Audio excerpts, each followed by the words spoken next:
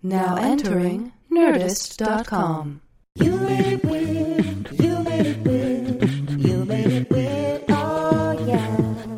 You made it weird, you made it weird, yes you did. You made it weird, oh yeah. You Made It Weird with Pete Holmes. Yes you did. What's up, weirdos? Very excited about this episode, so let's get right to it. First, just a couple tour dates. Chicago. I'm coming to Chicago January 27th through 29th at Up Comedy Club, upcomedyclub.com for tickets. February 1st, I'm coming to Seattle. One night at the Laugh Hole. February 3rd and 4th, I'm in San Francisco for the Sketch Fest. On the 3rd, 8 p.m. at the Punchline. 10:30 at Cobb's for a WTF with Mark Maron live. And on the 4th at the Punchline at 10:15. And February 15th through 19th, Austin, Texas at the Cap City Comedy Club. February 15th through 19th for Texas. And one last one all the way in March. March 1st through the 3rd, I'm coming to Madison, Wisconsin for the Comedy Club on State. Hope to see you at some of those shows. Love to get some weirdos out. Also, here's one short clip of stand-up before we get to Kroll's. This is from the recordings that I did at UCB in New York. I always like sharing these. It's very brief. I'm apologizing for its length because I want to get into Nick. But enjoy the clip. If you want my album, the actual album, it's on PeteHolmes.com, at PeteHolmez on Twitter for updates about this show and live shows and other random things. Okay, guys, enjoy. A terrible memory, so I have to bring notes.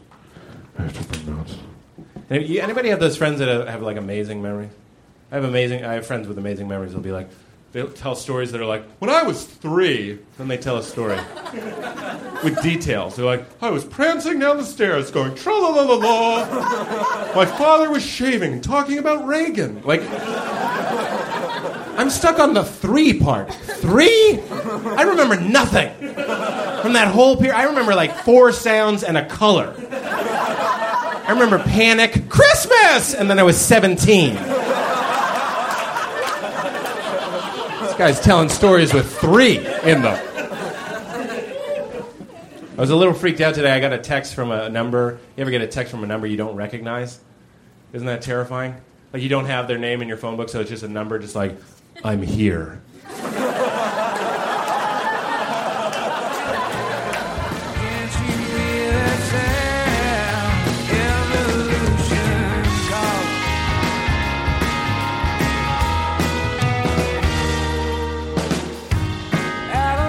We don't have to, begin.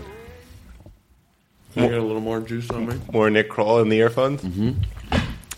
It is funny to me. TJ was eating pretzels. Chris Rock ordered he ordered a regular iced tea. Mm-hmm. Let me run this idea by you. I think the new Hollywood thing is eating anything. For example, when Jamie Presley is on the show that I'm writing for, and she's in incredible shape, right? Yeah. She is. Yeah, I know. She's got a very, very fit body. I thought she was known for her comedic chops. She is actually. She does have a lot of chops. Yeah, she does. I know what you're saying, but she also she surprises me every week with just how. Actually, it's no longer a surprise. She's very choppy. Choppy. Anyway, we had chicken and waffles one day because it was referenced in the script. So the whatever craft services made chicken and waffles. Now, I'm a weirdo. You know what I mean, food-wise. Like, I wouldn't want to eat chicken and waffles. Like, I'm like, it's just going to make me go into a coma, and it's fattening, and it's gross. But I noted that she ate it. All the stars were eating it. You know what I mean? And then I was like, oh, that's the new status thing. The new status thing is to eat. To drink like a regular Coke. Like, that's the status move. Whereas, I think maybe 5-10 years ago, it was like, can I have a mineral water? Now people are like, I want a milkshake. Because then they want people thinking like, are we going to have the football game on during the interview? No, we can turn it off. We cannot. Yeah, we can. We cannot. Turn it off. I mean, we cannot have it on. Yeah. Off. You're so this just went from a conversation that I would have with my parents. Which part? With the football game. Yeah, well, I felt you pulling away. Yeah, because I was also I was getting bored by your story. That story is really interesting. No, I think your observation that food is. I mean, I think food is always been a status thing, but I think especially now, as well as food is a lifestyle thing, and it's a material possession, and you can brag about going to really nice restaurants and finding places, and it's not like, look at my Lamborghini. It's like, look at my, like, you know, egg that when you open it turns into like a foamy dust. Is that a hawk egg omelet? Mm-hmm. Yeah. Well, I think that's interesting. And then also, I mean, there's also like, it's easy for people on TV to go and eat chicken and waffles because they have people who were professionally watching them exercise and cooking for them for the rest of the week. Yeah, but a lot of them balloon up. People blimp up. I don't think Jamie's going to blimp up. But you understand what I'm saying? Where it used to be like very much like I only eat fruit salad. Oh, I don't eat simple carbs. That sort of thing. Mm-hmm. Now I see people eating muffins and stuff as if to say like, isn't it weird? Like John Hamm. Mm-hmm. I see John Hamm out. He's drinking like beer, like regular beer, and I'm like, what happened to the Hollywood like vodka tonic? Well, I think the truth is that some people are just genetically gifted. You think so? And they are the ones who become movie stars and TV stars. And some of them work hard at it, but some of them are just genetically gifted. I know a few women whose bodies are better than anyone in the world, and they don't work out. Really? They're just genetically gifted. Like, I grew up, you know, skinny or whatever, and then over the last probably like 5-10 years, because of a lifestyle that is made entirely of indulgence, yep, my body started to thicken out. Lifestyle of Indulgence by Nick Kroll, the memoir. Yeah, half written. And it, you know, it's like, oh, you need to not eat like fat meats every meal. Yeah. And you can't drink drink beer or, you know, sugary booze every night. Right. And you have to go to the gym a little bit. You go to the gym. I know that. I mean, like controlled, but, you know, I also just mentally am like, oh, I actually need to go to the gym. Right. You mean slip my wrist in the bathtub? You mean it's not natural? I'm going to slip my wrist in the bathtub this afternoon. You heard it here first. This isn't going to air for a couple months, though. So could you wait to tweet about it and then kill yourself? That would be. I mean, maybe you. Honestly, I would suggest speeding up putting the delivery process out. You get a Real Housewives it up. Oh, geez, Louise. Or tease it and then, you know, really build it out. Well, anyway, this is obviously we're talking to Nick Kroll. This is You Made It Weird, and I'm your host, Peter Holmes. You just made that weird. Yeah, that's my gift. So we've toured together a little bit, Nikki, and we hit the road hard. Road dogs, you and I. We've done it 4 or 5 colleges together. How are people going to feel about what I assume will be an echo in here? I don't know. How are you going to feel? No echo? I hear trickling water. There's a fountain outside. Ooh. Bathroom breaks? Out the window, into the fountain is what I'm saying. Absolutely. You love shit food. I love fried chicken. You love Take 5. I like Take 5 candy bars. You love Take 5, but you can't... Why do I remember this? You can't beat a Twix, I believe. No, you can. Love Twix. You can beat a Twix with a Take 5 candy bar. Oh, that's the only one that beats a Twix? And Twix is always solid. This isn't... I like candy bars. I really like the Take 5. But if I eat them too much, there are periods where I've eaten them too much. This is so asinine. This is so banal. Is it banal? It's just like you know what? Guys. Honestly, the 5 people that respond to your podcast, at least one of them is going to be like, finally, someone is talking about the Take 5 candy bar. I guarantee it. It's an underrated candy bar. It's a weird. It's like the Tampa Bay Devil Rays. Like they win the World Series, and yet nobody has any idea. That's what the Take 5 candy bar is? Yeah, that they're in the major leagues. Yeah. You know what I'm troubled by recently, and I'm sorry, I'm so food-centric. I don't know why. I must be watching some food documentaries recently. Is that that's what it is. You son of a bitch. There's animal products in Take 5. I never think about that. Well, you mean beyond like milk? Well, there's milk and milk. Yeah, there's milk, but like it shows up in the caramel and nougat, all that sort of stuff. The chocolate, and I just never think about like it's just in there, like cow information. Yeah, you think of it just when I think of a candy bar, I think they take sugar and they whip it up in like a centrifuge, and like a Take 5 comes out. Right. But at some point, like that's what they do with like those energy bars or like nutrient protein bars. Like that's made in a laboratory in a way because I'm like, oh, the candy bar is like not healthy, but then I'm like those like crazy like Detour, those like those things can't be. Those have to be worse for you. You mean like Luna bars? Yeah, and such. Yeah. I'm just getting a little freaked out by animal products. I'm not a vegetarian, I'm not a vegan, but I get a little bit concerned with where the milk from a corporation that doesn't give a fuck about me is coming from. Sure. Take 5 couldn't. Nestle, they care will less. shoot you as soon as feed you a Take 5. So I'm just like, what kind of rancid, like fucking anorexic cow? Just like, oh, please relieve me. And they're like, fucking gray milk. And they're like, put that in the Yeah. Take 5. And I just eat it while watching a movie with you. Yeah, and it tastes just delicious. And it's so good. Because there's crunchy pretzels and thick caramel and It is a thicker caramel. a nutty peanut. Is there peanut in it? Yeah, it's 5 things. It's milk chocolate, it's pretzels, it's peanut butter, it's peanuts, and it's Well, that's a stretch. It's like a Take 4.5. If it's yeah. peanuts and peanut butter. I feel like it's Take 5. It's milk chocolate, Yeah. caramel, Yep. pretzels, Yep. peanut butter for sure, Sure. and then I guess I think it's peanuts. Here come the replies. Yeah. At Nick Kroll on Twitter. Tell him what At the Nick fifth Kroll. thing is. I know you killed yourself 6 months ago, but I just have a comment on this now defunct podcast. Write the note in a melted Take 5. That would be ideal.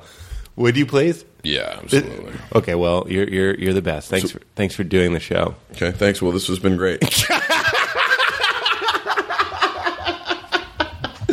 Oh, Nicky Kroll. Do you want to get weird? Yeah. It's the laugh, man. What about it? It's just the worst. No, it's not. You love it. I don't. I truly don't. Actually, you don't. I knew this about you. I'm I'm going to be totally honest, and this is where But we're you going to make do me it. laugh so hard. I know. People, I do. this This is the great yin and yang of it all. This is the yin and yang, and it's a dividing topic. I Some love your sense of humor. I love that you love to laugh at the things I say. Yeah. But I just the volume of your laugh drives me up a wall. And I'm suppressing it currently. I know. Can't you? No. How? I stopped censoring it so long ago. It feels so good. What do we work in an office? No. I laugh so hard and loud. It's a But we beacon call hang for- out at restaurants. Yeah. Okay. And that's then you true. laugh That's super true. loud, and then people stare. Yeah, that's true. Now, do you want people to stare at you? No, that I would. First of all, let me say I would fess up if that were the case. It's a true laugh. I believe it's a true laugh. Yeah. I totally believe it's a true laugh. Yeah. We've been in cars early morning, and Mm-hmm. then the first thing you've said was no laughing. Like on the way. See, that laugh to an I love. airport. That was a good one. I mean, that's a natural, small, controlled laugh. I remember junior high, like everything's very sensitive, and like I would have a very controlled laugh. I was like, this will be my laugh. Mm-hmm. I don't know if you can remember being that young and kind of being like, this will be my hair, Mm-hmm. this will be my deodorant, and this will be my laugh. And then like after a while, I was like, fuck it. I'm like Ricky Gervais. I'm just going to let it out. I love his laugh. Do you hate his laugh too? I don't know him personally. I don't know what it's like to go to brunch with him. You son of a bitch. Or wait online in a movie. Every day I want to hurt you. You're welcome to. You do every time you laugh. That one's fine too. It's the I'm booming reining it in. piercing. It's the booming pierce. It's the piercing, Pierce. booming pierce. Yeah. Pierce. You know my bit? You don't know Well, that. yeah, I do. I'm Oh, trying. you do? I'm trying to remember it now. Oh, is it It's Pierce just- the it's name just- in it? Yeah, I just say Pierce. Get Pierce. Pierce. Pierce. Get Pierce. I like that. Andrea Rosen does it with me, and she'll call me and just go, Pierce. It's I have super one fun. with Andrea Rosen where she would go Mortimer. I don't Try want to you control. I'm sorry. No. I don't want to censor you. No. But it's like if someone perennially has food in their teeth, you need to tell them. Yes, that's true. Or chronic bad breath. Yeah. So you have hard. to figure out a way to tell those people. Do you have any friends? I can think of a few where you're like, God, this is kind of an LA thought, but like you're talking to them and they're like, you're like a good-looking woman or man, and you're just like, but your teeth look like corn nuts. Like they're great. They're set up Well, properly. Could you please brush them? Please brush Well, them. there's the color and texture of a tooth. It's hard Or to get multiple over. Tooth. And there's some people genetically just have like weaker teeth. Is that true? Yeah. And so you have to be in a way, but bad breath is something where it's like just deal Bang. with, just chew some gum. I didn't realize I was such a teeth person until like sometimes I'll be talking to a girl and I'm like I couldn't pinpoint what it is that was so off-putting about her, and it was because there was trouble in that hole. There was just trouble in that hole. You're not talking about vaginas dentata, are you? Oh God! The first time I heard of vaginas dentata, I wanted to I don't know if it's shoot vaginas, myself. by the way, but thank you for just validating. Saying it your way. It's that Picasso painting. Have you seen the Picasso painting? I don't want to. It's a stone, like, it's in his, like, it's like it's sort of abstract, but it's this stone teeth, like, vaginal creature. It's a creature. It's not a sculpture. It's a painting. It's a painting. And he painted a vagina with teeth in it. Yeah, basically. Did you see the movie Teeth? No. I did, and my friend Thomas Middleditch was like, let's go see Teeth, and it's about a girl who has teeth in her vagina. I was like, nope. And then he bullied me into seeing it. Then it ended up being quite playful and rompy, but I don't need that information.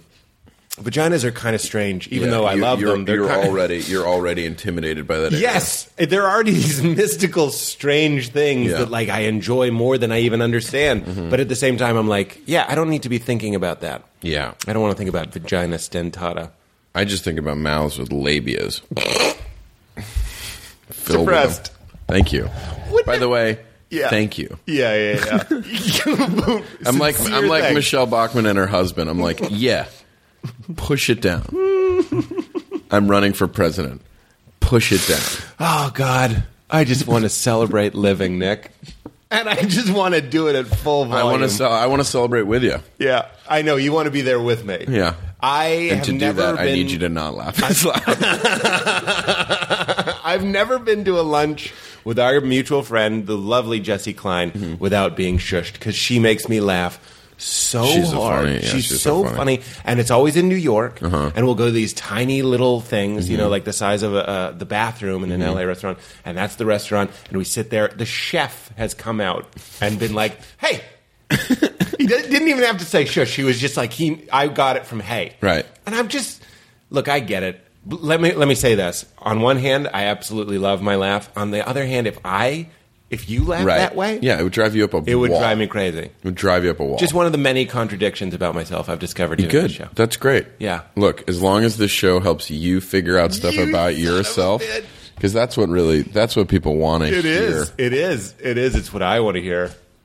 What is that? Your little banana bag? Is that your little insulin banana bag? Remember, this is a podcast, so people don't know what you're saying. I just want to say all they hear is you have a little bag on the table that looks exactly like a banana, and it's supposed to. It's called Bananagrams, which I've never played. It's like one of those word tile games. It's a little canvas zipper bag that looks like a banana. It would be so awesome if you kept a banana in there.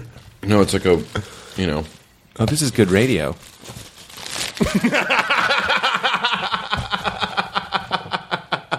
I mean, the other thing is to pretend like you're always on mic. Yeah. And then just pull back.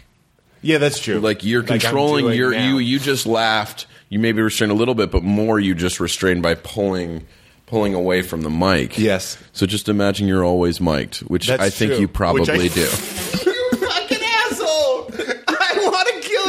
With wood because I got to your response before you got to it. And you cut me to my core. You're cutting me to my core. And it's very delightful. I actually really do enjoy it. What was I going to say? Anyway, Jessie Klein, shushing. Mm-hmm. This actually goes back to how you and I... oh, by the way, I do kind of... When I was a kid, I used to think I was on TV all the time. Yeah. Did you, by any chance? Martin Short talked about this. He had a whole... TV career and a fake film career in his mind. And he talked about it. He said that he remembers being a kid and someone in his mind, in his mental interviews, he'd do panel in his mind. Gotcha. And he'd be like, I just had to turn down this TV show because it's getting in the way of my film career. And he's like fake. A child saying this. He's a child. And then, that ends up happening. I find that very interesting. I thought I was on a reality show. This is before reality shows. And I think maybe I've said this on the show before, where I, would talk to myself in the mirror. And it just kind of helped me justify life. I helped you become the narcissist that you really wanted to become. You are really not. You have flaming arrows, and they are getting right over my walls. My walls are not high enough, and you're arcing them perfectly. But that is exactly how you want it to be. Yeah, sure, yeah. Yeah, we're on a podcast with my name in the title. Where Called Making It Weird. You made it weird. Nobody ever knows the fucking name of the show. Pete Holmes. People are like, weird. I really want to do that Weird Times with Pat Helms. Fuck you, man. Fuck you, man. Actually, Pat's show is great. You got me with liquids. Do you want to? Is there anything about me? Yeah, no, I'm bringing that back to you. Okay. No. I'm not saying like to like. Is there anything about me that drives you up a wall? Oh, yeah, but okay. I'm going to. We don't have to do that. You don't have to. We can. This is your podcast, and we'll. I just if I don't write it down, I'll never remember to bring it back to that. Absolutely not. I love you. I call you the king. I think you're the fucking king, man. What did I say? Kind. I saw you at the Improv the other night, and I hugged you after your set, and I said, "You figured it out, you son of a bitch." Because you caught one of those good sets. No, man. Well, that's very gracious, and that's appropriate. That's right. Every comedian that kills that hard also eats shit. I do too. You do too. We all eat shit. But I saw you, and it's funny because you have always been this guy who's like, I don't do stand-up. I'm not a stand-up. I can't say I'm in that camp. I'm a character guy. I'm a weirdo guy. I'm a UCB guy. I'm a Rafifi guy. And then I see you at the Improv, fucking Comedy Juice. Couldn't be a more juiced out. Look, I love that crowd, but it's like a pretty standard comedy club crowd. And you went up. You didn't just kill. It would break my heart to see you kill in a way that other people are killing. You killed the way you kill. You went up and you did fucking nonsense and characters, and you were abandoning bits just to talk about the sip of water you took. You know what I mean? You were improvising. You brought UCB to a regular club, and it was amazing. It was the best. Thank you. Well, I would argue that for the last, I'd say like 2 or 3 years, that I've made an effort to because it's funny, I don't think of myself as like, at this point I don't think of myself as a UCB guy or a club guy or anything. I just am like, yeah, I mean, I'm like, I do think of myself as a stand-up. As a comedian. So going to the Improv or the Laugh Factory, the Comedy Store, or UCB or Largo or whatever it is, it's all the same at this point. I love that. That's exactly what I'm striving for. I think you're very good at. I think you're very accomplished at that. Well, I appreciate that. I hate the label of being like, oh, he's an alt guy, or he's a downtown guy, or he's a room guy, or he's a club guy. It's like, I think both sides have pervaded the other. Not always. It's all just bleeding into one thing. Yeah. Well, I think as like all quote unquote all comedians, find success in the mainstream, then that mainstream audience becomes more accustomed to left of center stuff. But the truth is like I watch your sets and I'm watching my sets, and we're just doing stand up. I mean, it doesn't matter. It's just yeah. I actually sometimes people, I forget who it was. It was Chelsea who comes up on this podcast too much. I got to get more friends. I need to get more. Well, but she's friends. An intriguing character. Yes, she is. She was saying, she was like, she looms large in all of our lives. Yes, she does. Yeah. She's there critiquing, judging. What would Chelsea think of me doing or wearing this? But good, yeah. It's That's a smart Man thing. of the People coat. Yeah. Remember Man of the People coat? Yeah. We went to brunch, me, you, and Chelsea and Joe Mandy. And I literally will dress differently because I know Chelsea's going to be there. I'm like, I have this thing that I think is kind of fun, but like I don't want to hear what Chelsea's going to say about it. And you come in, and you're a sharp dresser. That's actually one of the weird things about you. And you're wearing kind of like a Carhartt-inspired jacket. Levi's, like a tan Levi's denim jacket. Yeah. Like Goodwill Hunting when they're leaning on the pickup drinking beers, and he's like, he's sitting on a winning lottery ticket. Yeah, that's me. That's you. And you come in, and I know... Not to be weird. No, to be weird. You looked great. I always love the way you dress. Nothing weird about that. And you said to Chelsea, you were like, oh, that's a colorful hat. Not even like a dig. And she was wearing like a hat that looked like... a knit cap with a lot of colors in it. It looked like the shower drain in Carrot Top's bathroom. Bam. Luckily, she doesn't listen to this podcast. Bam, no chance. Zero chance. And you just said colorful cap, and then she said Man of the People coat, and we proceeded to laugh for 45 minutes. She was absolutely right, and I knew it walking in. That she was going to say Man of the People coat? No, but that's what boiled down to that's what this coat was. My attempt to look working class chic. I grew up in Lexington, and it's a very white bread suburb, and we used to go into Boston and buy clothes Carhartt like my dad stuff. would wear. My dad has a Carhartt jacket that's so covered in oil and filth that if you put a match, it would burn instantly. He is that guy, but I'm just his son. And I went to private school, you know what I mean? But I want to wear jackets like my dad. We used He to worked try hard so that you could be just a sissy.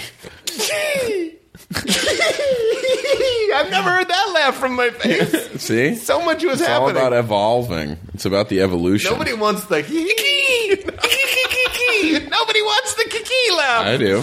It's better than the boisterous thunderbolt. Yeah. The popped eardrum. Oh God, you're so good. You're so funny. So I lose track of what we're talking about all the time. Do you? We were talking about stand-ups and club versus. Oh yeah. And you're just a guy, and I think that's so valuable. And I'm aware that could sound pretentious and bullshit, and probably sort of partly is, but I also I see that with you as well. I think I think we're all. It's like part of it is like it's like we're 10 years. I'm 10 years in. Yeah. I'm like entering my 10th year. Yep.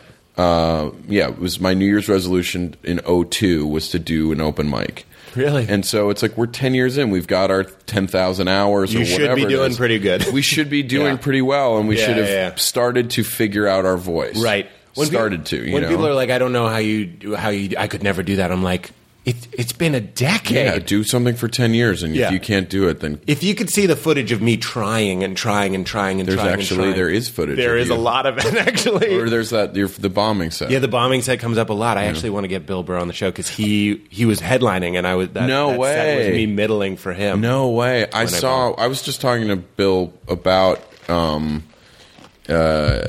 about this, and he was one of the first guys I saw. One of the first guys who I thought of as like a club guy came to UCB Crossover. and crushed. He's undeniable. And he's also just an undeniable force right now. And but I think part of that is that he'll go perform anywhere. Yep. He'll go do Largo, and then he'll go to the store, and then he'll go to a black room, and Right. then he'll go to UCB. And it's just and he goes everywhere, and he just does what he does, Yep. and is undeniably funny Yeah. to everybody. That's actually exactly what I want to talk to him about. Yeah. But I love that we're talking about it because I would be at the Boston, this horrible comedy club that's now closed, and I would be like, no one could make this crowd laugh. And there's like 5 of them, and Bill would come in like a tornado, like a little orange tornado, and get on stage and destroy the worst room I've ever seen. Yeah. And he destroyed. And it wasn't doing crowd work or some bag of tricks. No. He did his act, and it was unbelievable. Yeah. And I think that's what we should all be striving for, is to move away from these titles and labels and stuff of being like, I'm an alt guy. And it's just fucking make this crowd laugh. You know what I mean? Yeah. Do it. Do it. Make them laugh. Because I look at it this way, and this is probably something I'll say again on the Burr one. I look at clubs as weight training, and I look at the rooms like UCB as cardio. Like a lot of guys are super fast, but they don't have any muscle tone because they can't do Right. the Laugh Factory. No, a lot I- of guys are just meatheads that can't run fast. Yeah, I mean, I found that when I go to the rooms that I feel most comfortable in, UCB or Meltdown or Largo or whatever, with people who grew up with the same exact point of view on the world as me, Yeah. Just a that- sea of you. that if I go to a club and work something out, then I come back and and do much better at the rooms that I want to do well at. Yeah. Because of the Resistance. Yeah, you just It's a donut on your back. But it's also just like literally you have to get on stage, take a mic out of a mic stand and put it to the side, and you need to Yeah. do that like 1,000 times until you don't think about the fact that you're taking a microphone out of a mic stand Right. and putting it down. Right. Just the rote, the being Yeah, able to just drill not it, and thinking drill it, and about drill it, and not drill it, and drill it. thinking about anything. Yeah. And I think the clubs can afford us. If you only want to do your Largos, Meltdowns, Rafifis, you're not going to be performing enough to have that become part of your muscle memory. Yeah, I mean, it's all. I mean, everybody's paths and desires are different, Right. You know, but it's like you look at like Louis or Bill and they can go anywhere, Yeah. and kill The thing that without compromising what they do at either place. Exactly. When I started doing comedy, I used to have a typed out set list, and the bits that were in italic were my alt bits, and the bits that were in regular font were my club bits. I could do club at the alt rooms, but I couldn't do alt at the club. And then I was like, my goal is to have the whole thing just be in italics. You know Yeah, what I mean? I still can't. There are still certain bits that I don't do at clubs. Sure. or I don't try. A very funny comedian, Dave Ross, has a bit about. I don't want to ruin his bit. Yeah, don't do his bit. I'm not going to do his bit. But he had a bit that was just like so open and honest and explorative and kind of like vulnerable. And it was a little like homoerotic. That's all I'll say. Like it was like definitely gay friendly. You know what I mean? And he did it at the Ice House it was like date night. It was all guys with girls. And he's up there telling this very personal story.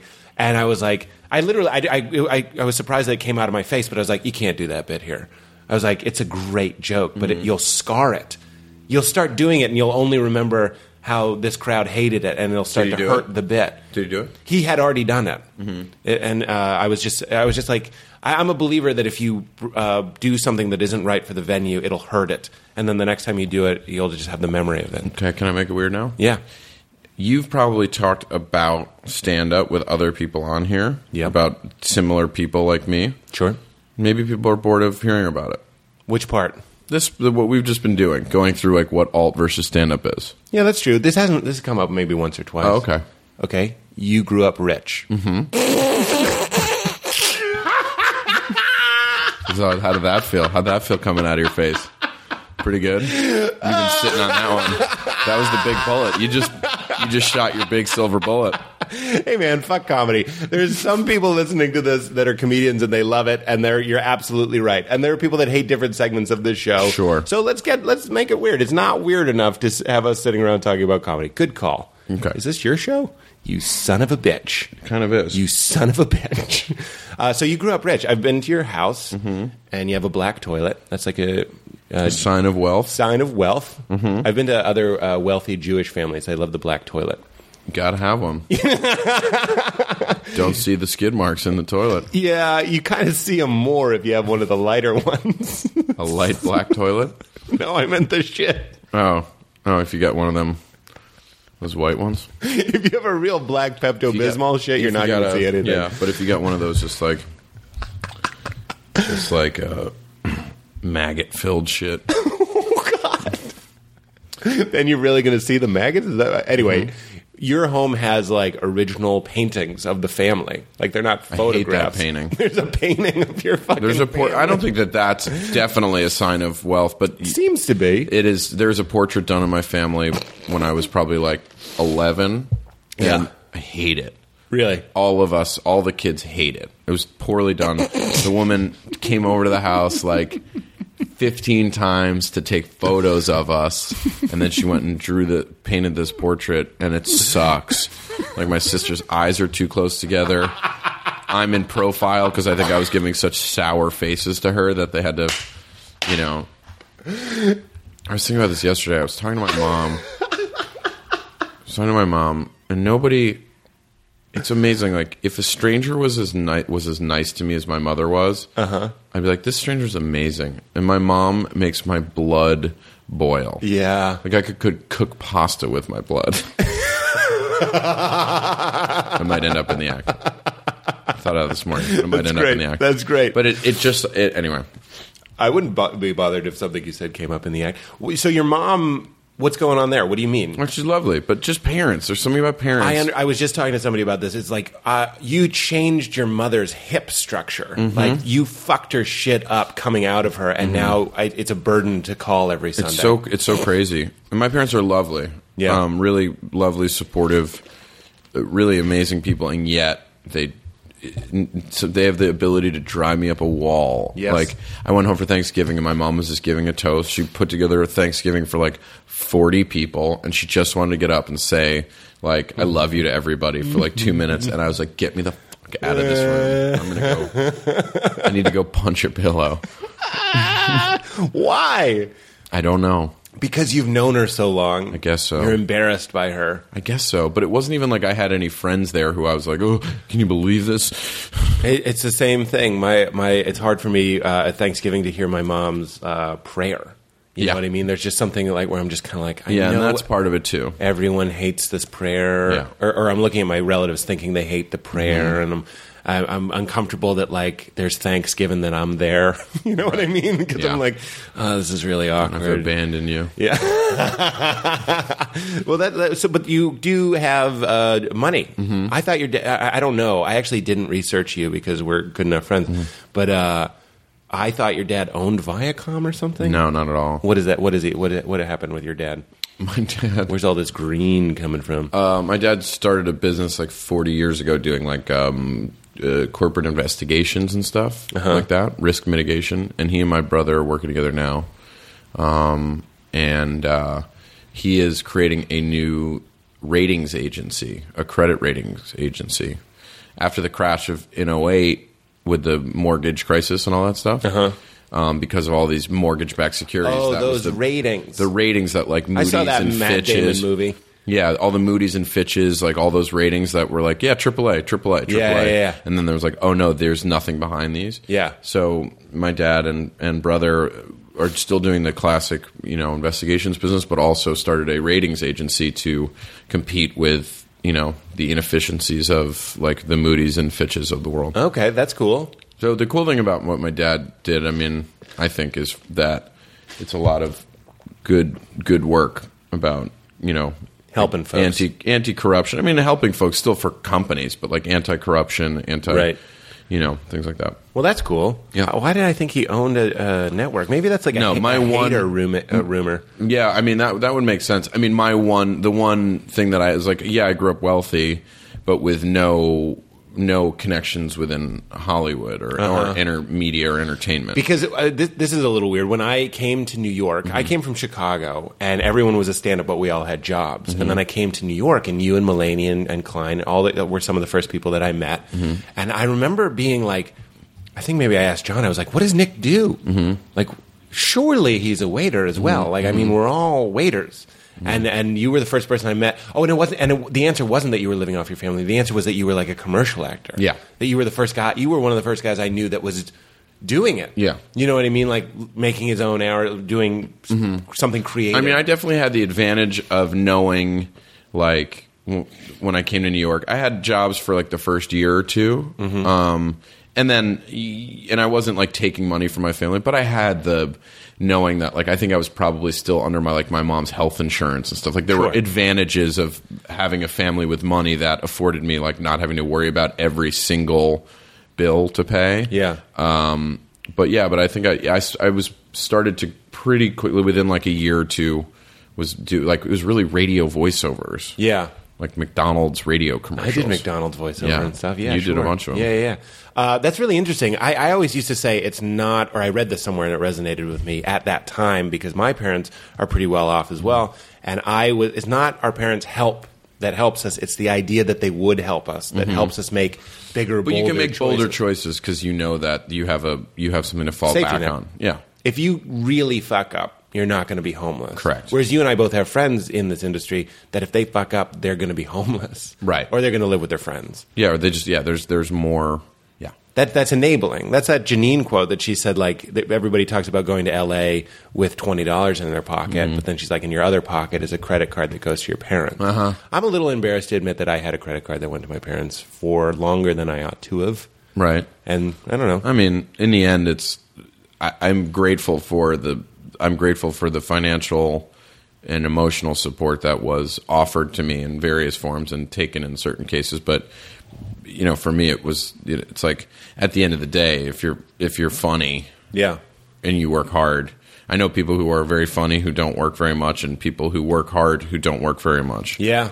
That is something that I've been talking about lately, and it applies to basically anything. You need to have both talent and dreams. You know what I mean? You need to have the work ethic and the desire and all that sort of stuff. And one without the other doesn't work. Have we sufficiently justified our privilege now? I'm interested because we did come from privilege, and this is a new model of comedy. We're supposed to be from miserable homes. Right. We're supposed to be broke and sad and yelled at and smashed. Right. And you and I both probably had a Nintendo when it first came out. When it was $150. Yeah. That was a lot. I have never wanted Nintendo? No, I've never wanted for anything. Yeah. But then you do, because life is relative and bizarre, and even with privilege. But you want for other things. Sure. I wanted recognition. And I did. Was that too uncomfortable to say? No, but it's as if you were like Harry Belafonte. I don't know who that is. Like one of the first black you know, you mean like a movie noble stars. type of... Oh. Like I wanted recognition for the work I was doing, and you were just like an 8-year-old who like wanted recognition. Well, I felt like it was hard to get as much attention as I wanted in my family, even though I got copious amounts. I still felt myself. By the way, you wanting should more. learn who Harry Belafonte is. Yeah, that's probably one of those embarrassing. Here come the replies. You don't like here come the replies. I don't mind. I think you about pull it. away both times. No, I was trying. I was pulled away. I was thinking about how I would describe Harry Belafonte. Your thinking face like defaults to kind of like a I'm mad at you face. Like when you're just like, how am I going to describe it? You look like you're like, I can't be friends with this That's guy. interesting. Yeah. We should work on that. I've been told when I listen to voicemails, it looks like I'm getting horrible news. like my Furrowed brow. Yeah, my face is just... I don't know why I have to focus so intently just to hear like, hey, it's the gas company. We'll be by tomorrow. I'm just like... To hang out. What? Who's sick?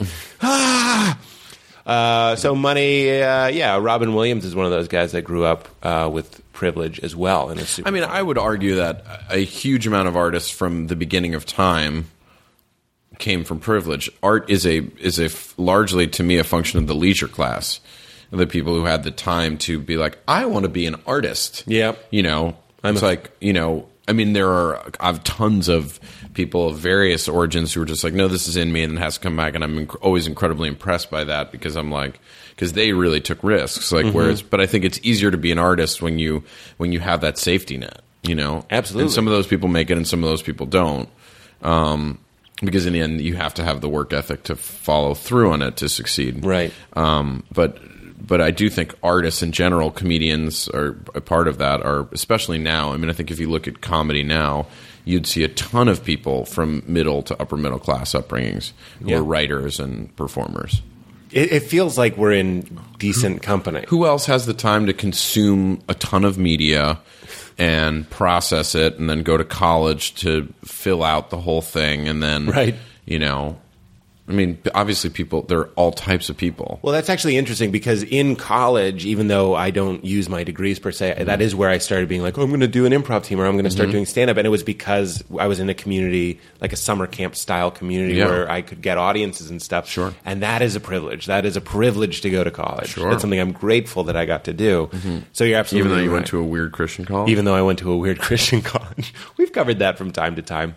But even there, it's so easy. I was Kevin Bacon teaching the kids how to dance. If you said what the hell, you were like a super rebel. People were like, Pete has no fear of damnation. People were like, oh, I might as well have been chewing a toothpick, leaning on my motorcycle. You know what I mean? Like I was a badass in my Christian college. I picture you leaning on a motorcycle and then tipping over because you're so big. That is me. Yeah. There's something very true about me. If I were to try to do something cool like you're lean on a like motorcycle. if Kevin Bacon got like a thyroid problem. Who knew you were so roasty? I had Jesselnick on, and he was more kind. Yeah, well, we got to go against type. I'm just kidding. Let me see. Maybe he's just not as quick as me. That's also possibly true. Oh shit! No, he's here come the reply. I'm kidding. No, he's crazy funny. Did you know that you wanted to be a comedy person? Because when I was a kid, speaking of that leisure, speaking of that boredom that I had that was afforded to me because I wasn't worried about what I was going to eat or where I was going to sleep or go to school and all that sort of stuff. I'm talking about being a little kid. That's when I started doing that Martin Short thing, going back to the fake career. And you seem like the kind of person that might have done that as well. I had a very clear idea that I was like, oh, I'm going to be a comedian. No, I didn't know that you could, like, weirdly, I didn't know that you could be a comedian. Like, I watched SNL. Like, I remember, like, watching Mike Myers and Wayne's World and being like, that's what I want. Yeah. And I had delusions of, you know, like, I lived in Wyoming for a couple summers and drove... I was working at a restaurant that Harrison Ford would come to, and I drove him to and from the restaurant. And I was like, I hope he discovers me and makes me, you know, something. Yeah. But I wasn't really aware that you could be like a comedian. Yeah. That was a viable career. Well, that didn't come until college for me. Right. The idea that, oh, that could be a choice. I don't know why. I just was like, I didn't know anybody who had become like an actor or you know, writer, really, growing up. I just didn't know it was like... I can't explain it. The truth is, I didn't think about what I was going to do when I grew up, really. I mean, I think I quietly was like, I want to be a famous comedian. Right. But I don't actually think I knew that you could do that, or I just didn't think about it. Just like You didn't have the vocabulary to put that together. Just like, or now that I'm like 33, I was never like, I'm going to get married and have kids. Right. I just never thought about it. Right. You know? Yeah. It just kind of was. Yeah. But it's funny, speaking of, who was it? Who were you driving around? You just said it. Harrison Ford. Harrison Ford. Pretty awesome. You also, you have a certain tenacity about you. I was just speaking to somebody about this. Whereas you were in an open mic and Bill Murray was at the bar. So it's like a downstairs open mic. And I'm going to save this story for panel, but we can touch on it. Panel on a late night show? Well, I don't think it's going to spoil it. I think we'll be okay. Yeah, I think we'll be okay. This will be a good dry run. But you had this thing in us. Most of us would see Bill Murray and be like, "That's terrifying." Actually, I think part of me would do what you did. I would do it too. And I think that's partly privilege of like, I deserve this. I deserve to do this. Yeah, some sort of weird entitlement. But you went up to Bill Murray and you were like, "Would you please watch my set?" Yeah, and he did. For like 5 people in B3, which is was a great, useful open mic for us, but in the basement of a bar. You were open micing it for like 5 or 6 people at like 11:30 on a Tuesday night. And you asked Bill Murray. I've been doing stand up like 6 months. Comic legend Bill Murray, clocking in under a year. Would you please watch me? I remember that hunger and that fire. I thought I was ready for Letterman 6 months in. I was like, this is ridiculous. I should be doing this now. Really? And it makes me angry. Actually, when I go back to places like home, where I remember what it felt like to be really small and not have access to any of the things I wanted to do, including just simple things like stage time, it drives me crazy. It was very unpleasant for me. Yeah. Starting out and being like, I know what I want so badly and I don't have it. Yeah. And that's good. That's like a hunger and a drive. There's also the weird other side to it, which is entitled and kind of snotty. And I get that. We're not surgeons, we're comedians. But I kind of admire that you asked Bill Murray to watch you. And I just ate it. I mean, I froze up, and I've never really frozen up on stage before. Before or since. And I just ate it. And could you see him? Was he lit? I could see him slightly, and I tried to apologize to him from stage. It sucked. It was terrible. And then I got off stage and was like, "Thanks for watching me." And he was like, And he left. He just said, That's kind of sad. Yeah. But it was... Did it hurt your feelings, or were you just kind of like... I was just like, at first it was... I mean, I was with... Mulaney was there. I'm trying to think of who else was there. Romy Rome was hosting. Romy Rome. And I can't remember if there was someone else there. Maybe Roger Hales was there. I'm not sure. And then it's a good group. They were all like... I was like, I can't believe I just did that. And they were like, no, it was cool. You took a chance, It's all part of the narrative that we then create for ourselves. Yeah. Like, no, I took a chance. I bombed, but I took my shot. Right. And in retrospect, it's like, yeah, I took my shot, and I kind of like that. But then also, it's like, no, learn when to take your shots. Absolutely. Take your shots, but know when those right times Never are. open your mouth till you know what the shot is. Yeah. Al Pacino. Really? Yeah. Glenn Ross, one of my favorite movies. But you let me ask you this. You're Nick Kroll. You're on the television show The League of Their Own. Fuck you, learn the name of my podcast, you son of a bitch. I'm kidding. So you're sitting at a bar now, and someone comes up and says, will you watch me do 5 minutes? Would you go down? Do you have a pay it forward interesting sort of thing? I probably, now that you bring it up, it would, any of you aspiring comedians out there?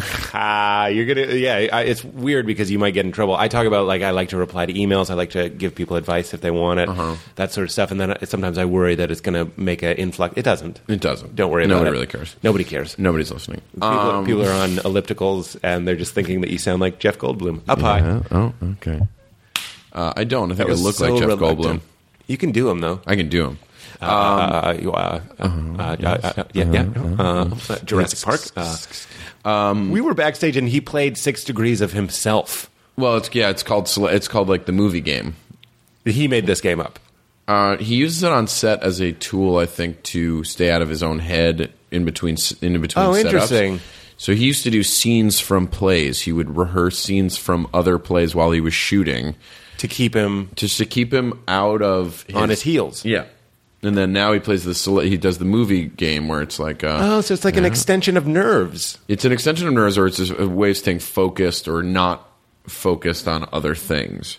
Okay, so Pete Holmes. Yeah, well, it was such a delight. I love when celebrities are aware enough of themselves that he knows. I mean, that's the joy. One of the great joys of him is that he's quite aware of who he is. Yes, and so we would be playing, and you just the game is you name a movie, someone, and then you name someone else. Let's play it. I'll be Goldblum, and we can play the game. Okay.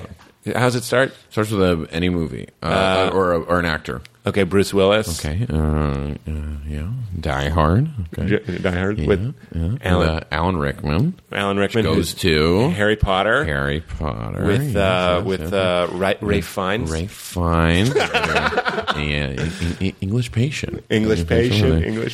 Yes, with Kristen Scott Thomas. I don't know who that is. Kristen Scott Thomas. Okay, she's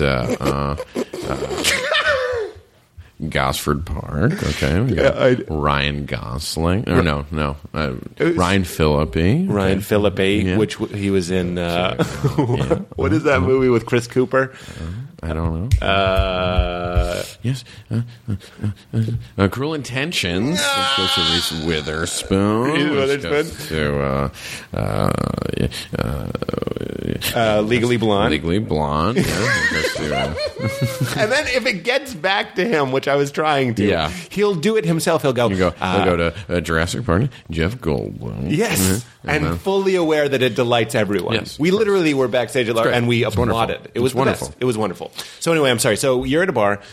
Some kid comes up to you and says, "Will you watch my set?" I think I'll just be like, if I'm sitting in a bar alone or I'm doing nothing at a bar, then perhaps then I would. It's paying it forward, and I would watch. If I'm in a conversation with someone I want to be in a conversation with, then I will not do it because I'm in a conversation with someone I want to be in a conversation or whatever. I mean, it's all circumstantial. Yeah, I was in retrospect. It's crazy because Bill Murray is sort of notoriously difficult and obstinate in how and what he does and how he talks to people, and so. Something about it clearly was like, oh, well, it's kind of a ballsy thing to do, and where I'm just having a drink with my son or whatever it is. I mean, he wasn't alone? No. Oh. He was with, I think, his son. Wow. Yeah. That's bold. Yeah. I mean, it's part of that narrative of like, what's your, I guess I think we're always creating our story about how we want to be perceived, and then we structure that story based off. It's like the stories within your family of like, remember the time the dad did this, and this is how he talked to mom, or or like grandpa was in this business, or this is and it's like, and we just create these narrative structures that justify whatever our viewpoint on the world is. It's interesting. It's very interesting. It's very interesting. Very interesting person. This is the kind of famous you are. We were on Hollywood Boulevard 3 nights ago, and some kind of bro-ish-looking guy came up and said, "Hey, I know who you are," and then kept walking. Yeah. Wow, how's that going? I'm interested in people that are just one leg over the fence. I'm in the sweet spot right now. Yeah.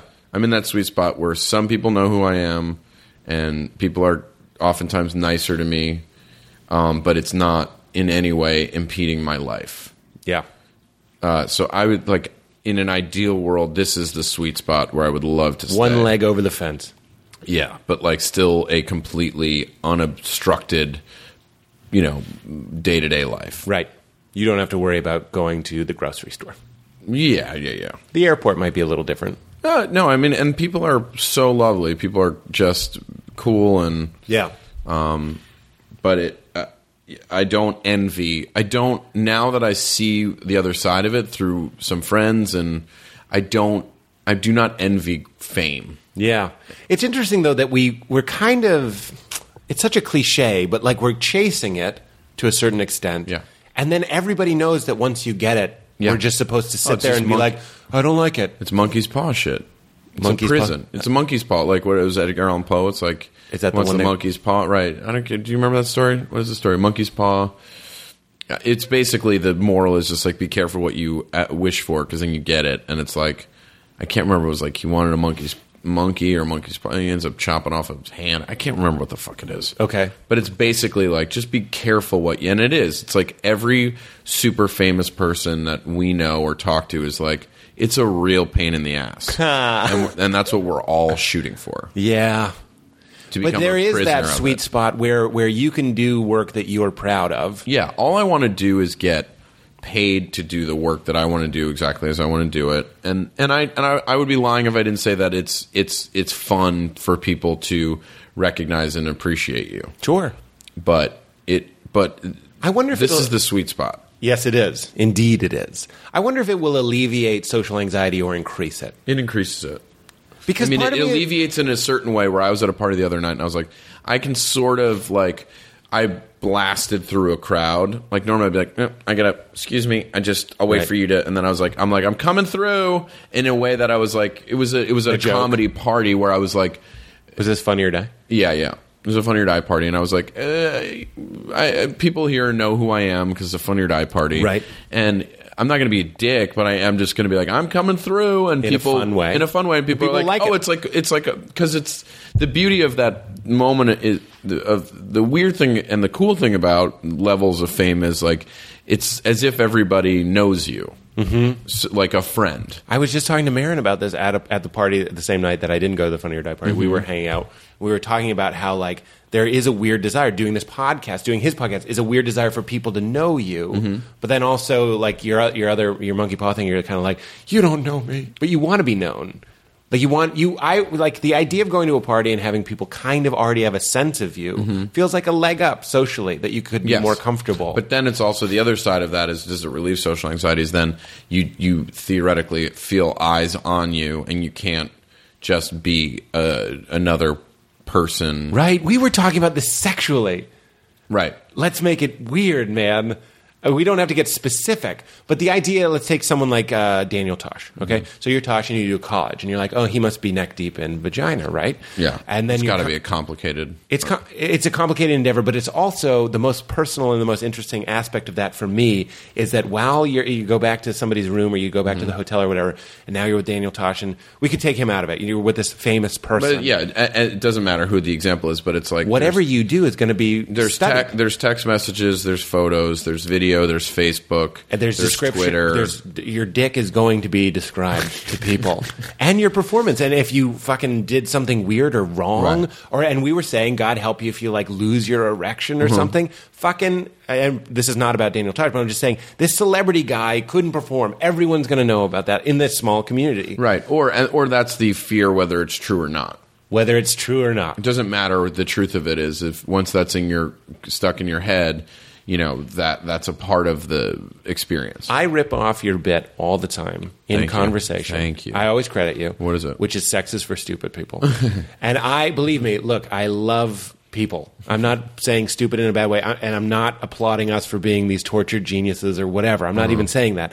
I'm just saying for you and I, we've talked about this, and you have a brilliant bit about it, is that sex, it's hard to shut your brain off. You know what I mean? The bit is just simply that I think dumb people are better at sex. Dumb people are better at sex. If you can just focus on your carnal mammal side, if you're allowed to just shut it off and be like, "I want you," this is your bet. I want me and you. I want you and me.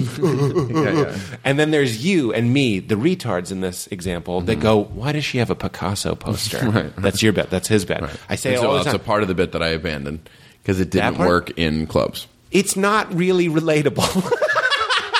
If you want to get on stage, as I have, I used to have a bit, I don't really do it anymore, about how I get up in the morning and my girlfriend wants to have sex and I don't have to get up. She has to go to work and I don't. And I have to weigh sex versus sleep. And sleep would often win. And people would be like, fuck that, fucking is the best. You know what I mean? Because we're wearing our audience masks and you're on a date and you're like, no, fucking, Yeah. I like fucking more than sleep. I'm like, come on, man. Yeah. Sometimes you just want a Sleep. little more sleep. Yeah. You can go, your brain will be like, now you're on Pandora, the Avatar planet. Yeah. You know what I mean? Keep that dream going. Where you're fucking a blue chick, right? Yeah, guys? right? Two fucking blue chicks. Right? Come on, man. But I love that bit. Is that something, you must really experience that. Yeah, I mean, I think We're not fuck guys. Right. That's what Mulaney and I said. Right. I think that I like to believe that sex is a much more complicated endeavor than the way the general societal conversation about it is. Interesting. So, like, whether it's like, why is Viagra able to buy, like, you know, the most expensive commercial real estate on TV. It's because it's being used. And why are there crazy amounts of porn sites, involving various levels of bizarre degradation? And so I think it is much more complicated, and I think it is, and it might just be the older I get and the older we get that it's like it's not as cut and dry as like let's just go bang. And I think because you're seeing the Picasso poster. I guess so. I mean, I think it just depends, and I also there's different moments and times in life, and any number of things connect to it, right? So yeah. So I think and I think the more intelligent, sentient being you are, I think the more of a complicated thing sex is. Yeah. And I also think just generally that we grew up in a time. I think this was in your movie. This is in the movie, just like about a good old fashioned orgy. That it's like we grew up with that AIDS was super real. We were the generation that grew up like when we were kids. I love that part of the movie. AIDS is super real. Yep. You need to be careful. It was the same thought when we were being told about sex. The breath that was inhaled next was used to tell us that sex might kill us. Yeah, that's what happened. You throw in a morality, you throw in a sex is evil, then you're really fucked. Yeah, so I think it's just. I mean, I think it's a complicated thing, and whether it's morality or it's actually, and then coming to a time in your life where you're like, well, it's not just this empty act; it's tied to a bunch of other things. Whether this is a relationship or what this means going forward, or how I'm being perceived, or how I'm perceiving you, all those things. So. I don't know if that answers your question. No. It's funny. I'm kind of like a girl in that sense, and I've said this many times, where if I'm having sex, I'm kind of like, what does this mean? What does this mean to her? It's like I'm playing poker. What's my hand? What's your hand? What do I think you have? And what do I think you think I have? Like, I'm looking at it on like 5 levels instead of just being like, well, I this think is fun. I mean, I think the problem for us is also... Are you trying to signal to me? No, I'm trying to clear my throat. Is as performers, I think probably sex for us is another performance of like, oh, how am I doing? Yeah, versus like dummies who are just like, ugh. Right. Right. And I also thought one more thing. I think the other time is that. So I think the really smart people, it can be a more complicated thing, or it can be an incredibly erotic thing because it's understanding that sex is really a game of minds. Yes. And so that there are some probably very smart people out there who know how to get off intellectually. Get people off intellectually. I believe that's true. But that's hard to do with a stranger. That's why I'm a relationship person, and that's why I have a hard time having sex and being like, do we look in the eye? You know what I mean? What is it? How much kissing are we doing? Like, what about the brown eye? And of course you do look in the eye, but it's a little weird if you're not in love to do the thing for people who are in love. It's weird. You're kind of faking it. Or again, it's a psychological thing of like, I'm looking you in the eye. Now I'm looking you right in the eye. Yeah, you are. And you're getting a little chubby. It's half mass.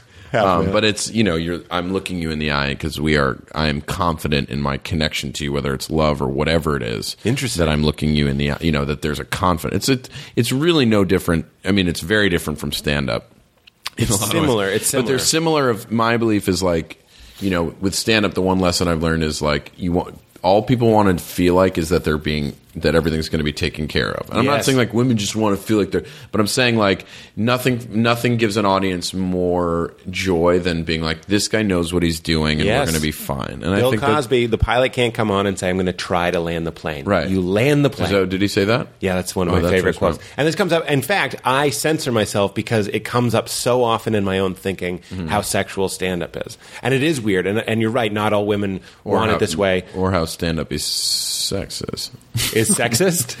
No, you're saying how sexual stand-up is, and I was saying how stand-up is sexist. Yes, exactly. There is a performance, there is a confidence, and Tarantino talks about in his episode of Iconoclast that he relates his own creativity to the ability to get it hard, to get his dick hard, his creative dick hard. Oh, interesting. And then fuck his art, basically. Nah.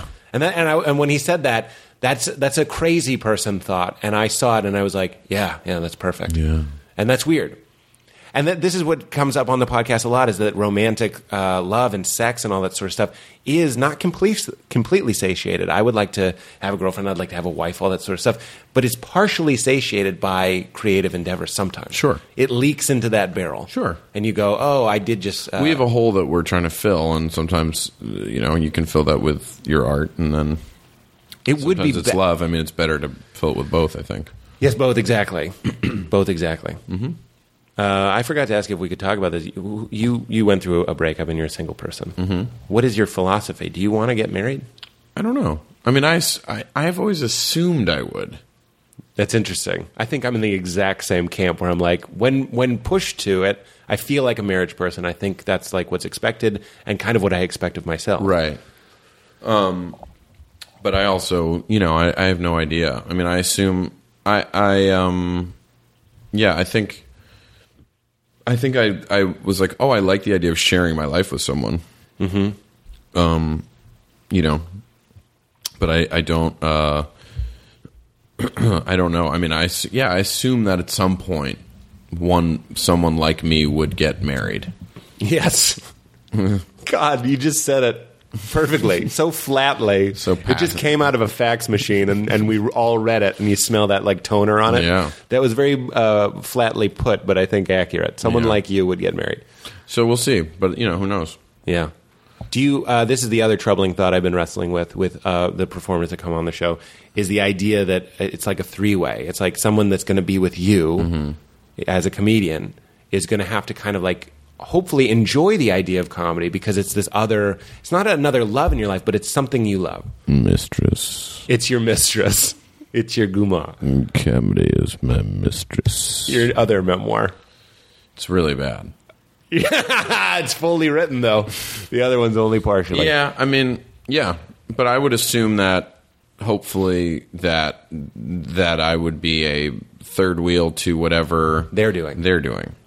Brilliant. But I think in your case, I think you want to be the focus. Well, that's not always true in my relationships. Mm-hmm. I like to give as well as I do like to receive. I don't make any qualms about that. Mm-hmm. I like being the center of attention. Mm-hmm. I like doing stand-up. I like being rewarded. I like being praised. That's all true. And those are things that I value that we're supposed to feel bad about valuing. And I'm here to say, fuck that. I enjoy those things. Mm-hmm. But in a relationship, I love giving. In fact, if they're not open to all the things that I want to give, it won't do it for me. Right. So I'll let them be the focus, and I would love to have a wife or a partner that I could celebrate and enable and enjoy what they do. Mm-hmm. I sure do hope they like comedy, but I sure do hope they also have their mistress that I can be like, what are you into? Yoga? I don't know. I don't know what other people are into, but that's my guess. Yoga? Yeah, but this is a good example. Is it yoga? You're like, I want to show you. You're like, what's something else that one could possibly be interested in? I don't know. Yeah, exactly. I do kind of know. But look, it's hard. It's hard to even be friends with somebody if they have a direction and a calling. I mean, if your passion in life is comedy, then one would assume that the person you choose to share your life with will maybe not be equally passionate about it, but will have a great understanding and sense of humor. Yes. It's like the classic idea of like a sense of humor, not necessarily that they're as funny as you, but that there's a awareness. They get it. Yeah, I think I've said this before too. It's kind of like we're alcoholics, so it would be nice to date someone who drinks, or it's like we're vegans, and it would be nice to go out with somebody that likes vegetables. Mm-hmm. You know what I mean? They can enjoy ice cream and stuff. Terry Schiavo. Terry Schiavo? I don't follow anything. That's a dead person?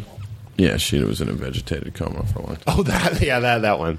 I remember that one. Remember, guys? Your bananagrams. Yeah. I think I think you want to I mean, you have to have someone who will put up with it. Indeed. Mm-hmm. Indeedly doodly. Here's another weird thing. Mm-hmm. You're a good-looking man. You're kind of say that? No, you are. And you're a sharp dresser. That I will agree with entirely. You make us all look like schlubs. I go to the store. I don't go to the store. I try and go WWKW. What would Kroll wear? Oh, really? I couldn't pull off what you wear. But like, what's going on there? That's interesting. It has to be pretty deliberate. to choose the clothes you wear. Yeah, indeed. But I mean, you don't even. I've never really seen you just rocking a hoodie or something or sweatpants. Oh, I wear hoodies. Yeah, but they're like nice. They're made of like wool. Your man of the people coat with a hoodie underneath it. Yeah, that was a Nike hoodie. No, yeah, I pay attention to what you're wearing. It was Nike. Urban Outfitters. I believe it was from Nike. Oh, I do have a black Nike hoodie. Yeah. Yeah, I mean, again, dressing nicely is to me a sign of insecurity. Really? Yeah, Why? because you're trying to dress up what you got. Isn't that a sign of like I'm a grown person? I mean, I think there's both. I mean, there's like I know what looks good on me, or I am confident that I can make a bold choice. But underlying all of that is I need to look better. Like I'm putting makeup on this cow. Is that a thing? I think it's pig, but yeah, I like that. I like that. Pig too. I like that. But you know what I mean? Like that's funny. I oftentimes in LA, especially if you go to like bars that we go to, you go to a party and you're like, all right, who's the best dressed guy in here? He is the least successful person in here. Really? I think so. But that doesn't add up with me. I consider you quite successful, and you dress sharp. And whenever I've been at a party, especially if it's LA or Senior or whatever, I'm like, you make me feel like just a fucking fat tard. Well, you're not fat. I've said tard twice. You said retard earlier, and then you shortened it to tard. I think... you son of a bitch. I mean, I don't know. I mean, it's all within our control. Yeah. And I believe that, it's all within our control, and there are various versions of it. But I would say, like the best dressed guy in the room at a bar, and they've got like the scarf and they've got the thing. Yeah. That's just like, you're not comfortable with who you are underneath all of this clothing and visage, and you are literally dressing it up. Yeah, you're not doing almost always like. If you go to a room and you're like, all right, who's the head writer of that show? Who's directing that movie? And there's going to be a guy who's like wearing the right scarf and he's wearing like the coolest jacket and he's got the best shoes on. And then there's a guy in like, cool kind of a skinny flannel and a blue shirt, blue pants. Yeah.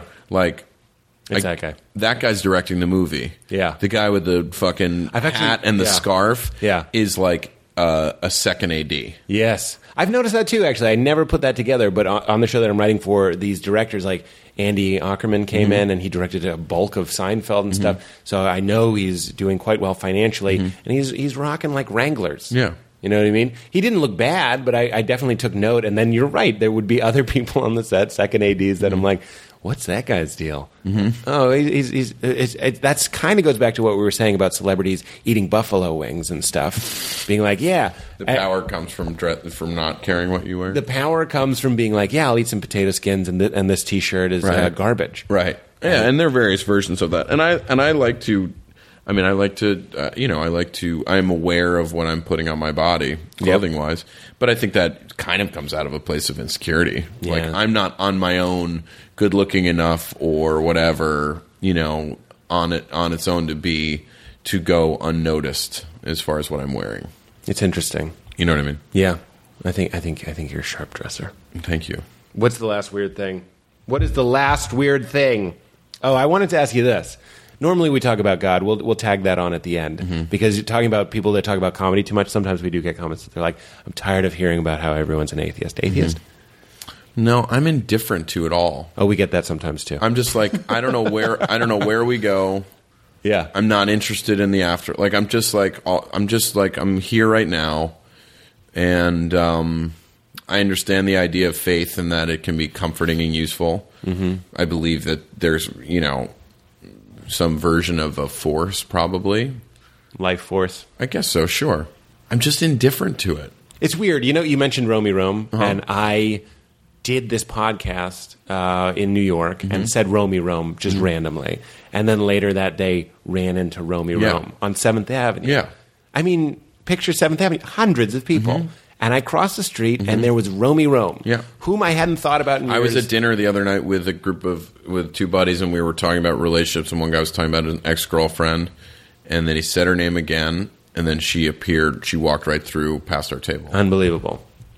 See, it's part of our psychology, part of being a human is pattern recognition. When we're trying to make artificial intelligence, we're trying to teach computers, one of the things to make them more human is to notice patterns and adapt because of them. They're probably pretty good at it. But that's one of the things we do. We look for meaning. It goes back to seeing a lion and he's running and he kills a gazelle and then he starts running towards us and we're like, oh, the pattern is he runs towards things before he kills them and then we run. It's to keep us alive. And also, when I say Romy Rome and then I see him, it's in my DNA, it's in our DNA to find purpose in that and be like, oh, I think there's something kind of mystical about that. It's more than a coincidence. Sure. How many times have you thought of a song and then it comes on the radio? My iPod does it all the time. I'll be listening to a song and I'm like, I have tens of thousands of songs. The song I'd like to listen to next, boom, comes on. Yeah. Yeah. And It's I don't know weird. what, I mean, yeah, I, as far as God goes, I mean, this is all, I think, probably well-trodden territory, but it's like, Speak freely, Nikki. well, it's just like, whether it's patterns or patterns you see or, I mean, any of the other, the number of things that people can ascribe to faith or belief or, you know, or science or whatever, they're just various words for something. For like a God sort of idea. Sort of, yeah. I don't believe in God in any capacity as the like needy 14-year-old girl that the Old Testament requires that we like. You're amazing. Like, really? You're amazing. You look great. Really?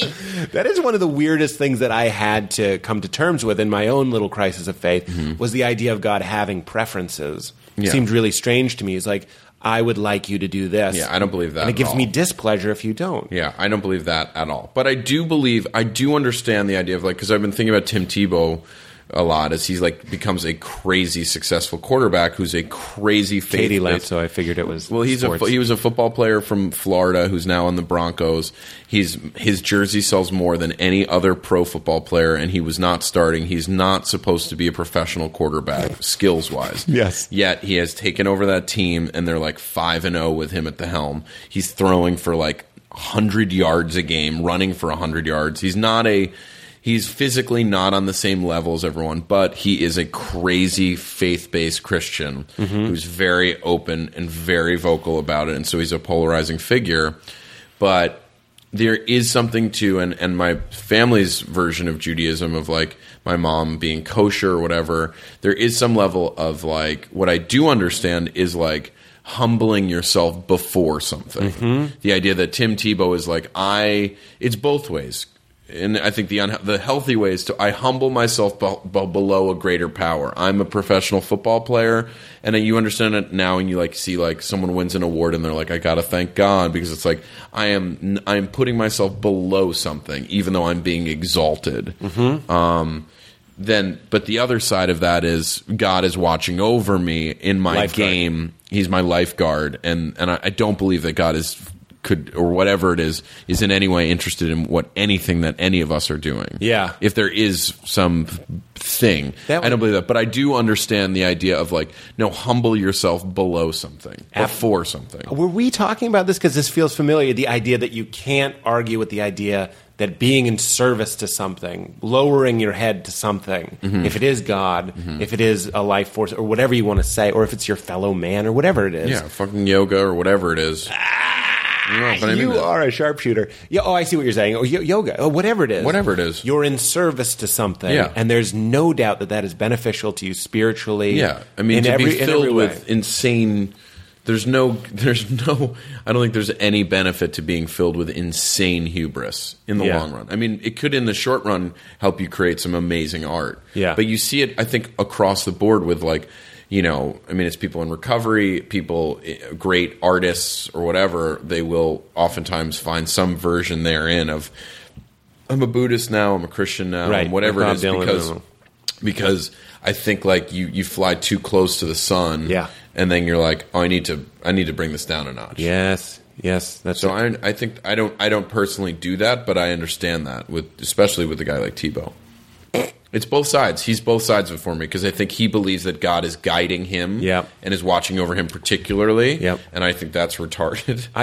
Yes, But I think the other side of that of like, I humble myself before somebody good. is good. And I also think you give him the ball at the end of the game. He has led like 4 or 5 fourth quarter like touchdown runs, and I believe that he believes that God is guiding him, and it's, again, everything's under control. Yeah. Like sex or stand-up. Yeah. He's like, everything is under control because God is with me, and I think the rest of that team is like, I think he believes that God is with him, and so I think we're going to follow him.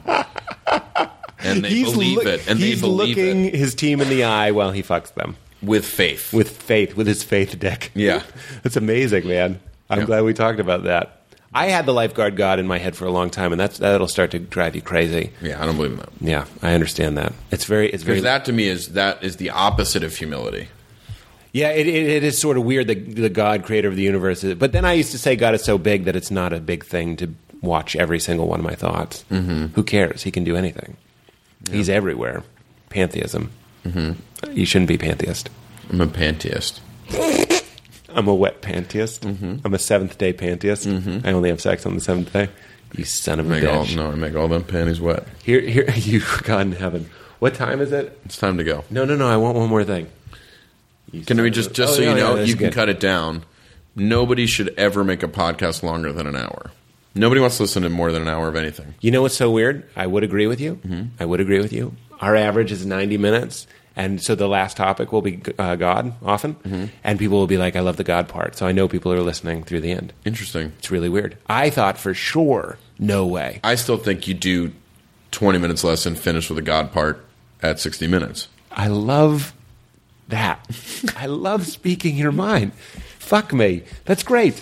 I would never do that. I could be talking. Here's the difference. I could be at a bar talking to my mother. Mm-hmm. Very deep conversation. Someone would come up and be like, would you watch me do stand-up? I'll be like, yes, because I have no boundaries. And I would never critique you the way you just critique me, even as a joke. And all I would do... That's particular to our relationship, because I think you enjoy or get a kick out of being critiqued, because it means that you're the center of attention. I get attention. Yeah, I love being roasted. I love being made fun of, because it requires... It's an acknowledgement. It's recognition. It's recognition that I was talking about, and it's you employing something you know about me and then throwing it my way. Right. I win twice. Right. And then the added fun of it stinging and being funny is actually wonderful. Anyway, the last thing is now I'm thinking the podcast. Fuck you, man. This podcast should be longer. You do characters. I have 2 questions about that. Do you talk to yourself a lot? And is there any hate in there? Here's why. When I did Romano Sings, a video that I did of Ray Romano. A hit video. It is a hit video. It never went that viral, but it's Romano Sings if you want. Batman's killing it. Batman kills it because we went through College Humor. Right. I feel like our other stuff is as good as Batman. But they just have the distribution vehicle. That's go where the people are. Of course. And thank you. I'm glad you said that the Batman videos are a lot of fun. Funny. We're doing more, actually. It's like a Pete Holmes reel. What is? The Batman video. The voice one? Isn't that funny? Yeah. I did cross my mind. It is. I was like, yeah, this will be good. It shows that I can do little voices. Sure. So anyway, when I did Romano Sings, it came from me being on the road, and I've said this before, being crazy, losing my mind, and talking to myself in these incredible characters. And when I see you do Fabrice or Bobby Bottle Service or something, I'm wondering how in touch with your insanity are you? And 2, like those moments, quiet moments, late at night moments. Maybe you're hungover, maybe you're bored, lonely, long car ride. And also, if you can, in the answer, address the idea that it's a way to cope with some negative feelings. If you see someone like Bobby Bottle Service and you're like, this guy's a douche, and then you try him on, it helps you understand him. It helps you kind of see what it's like. I don't know. I'm wondering if there's any hate in the people that you're doing. Probably. I think there's probably a lot of disdain. But as far as the process goes, it's largely, and I should do it more, because like I'll be like, I'm going to do a show tonight and I want to work on this thing, and I'll start talking and it's ridiculous that I don't do it all the time, is I will start talking it out loud in my apartment or in my car, and be like, oh, okay, here's this and this and this and this. And every time I do it, it's incredibly beneficial, and I don't do it enough. That's the story of every performer I know. The voice and stuff like that, it just depends. But I generally, if it's making me laugh, then I'm like, okay, that seems to be the right way to go. And then as far as the characters go, I mean, sometimes they're... it all depends. Like sometimes I have nothing to do with them. I have no knowledge of as I am like, figuring out a new sort of like handsome cowboy. I'm like, I have no disdain for that man, and I have but it's just a funny voice and then a point of view of another time period, and I get a kick out of that. And we're like Bobby or Rich Sticks. I mean, there's disdain, but then I also think that the long-term success of a character is actually like is love, or the relatability of why they are who they are. And I think the success of a character is like, I hate that guy, or I'm so glad that someone's making fun of them, and then quietly wanting to root for them. Yeah, that's great. Good. So you love Fabrice. Fabrice is a ridiculous character. Right. It's fun to see somebody like that is like kind of made the fun of. Unfiltered. Fabrice is weirdly like, I'm not making fun of Fabrice like I'm making fun of Bobby Bottle Service. Right, that's true. Because I think Fabrice is like a gay-ish, although there's not a ton of sexual material about him, but like he's a gay Latino who's like, God only knows how hard it was for him to grow up. So we root for him, we care about him. Well, he's just so like his tongue is his unfiltered. This thing has been his protector. Yeah, I can't believe I'm talking about this like it's fucking. No. And those of you that don't know what we're talking about, check out Fabrice on YouTube, man. It's one of my favorite things. And I've told you this before. It was one of the privileges to come up in New York and watch you do that some of the first times. It was awesome. Thank you. And I still love it. And I've seen you do characters before, and they don't go anywhere, and then you kill them.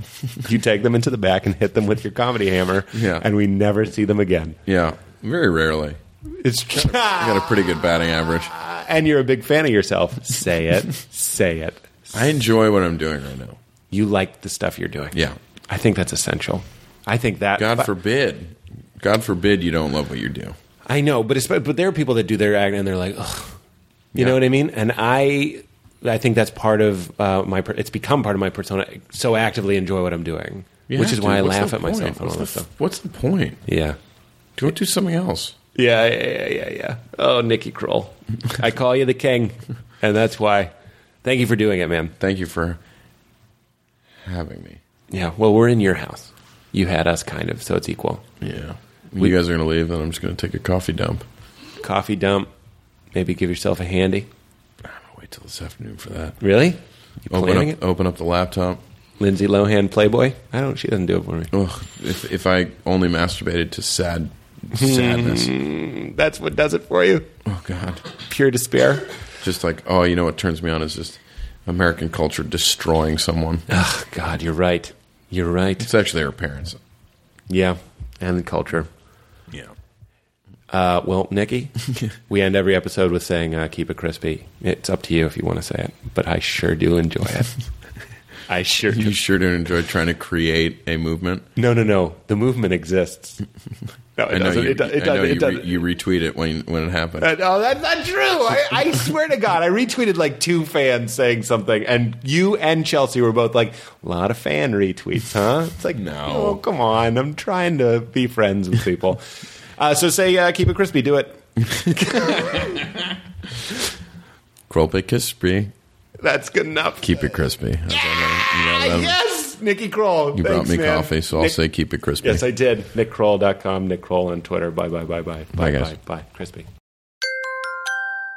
Now leaving Nerdist.com.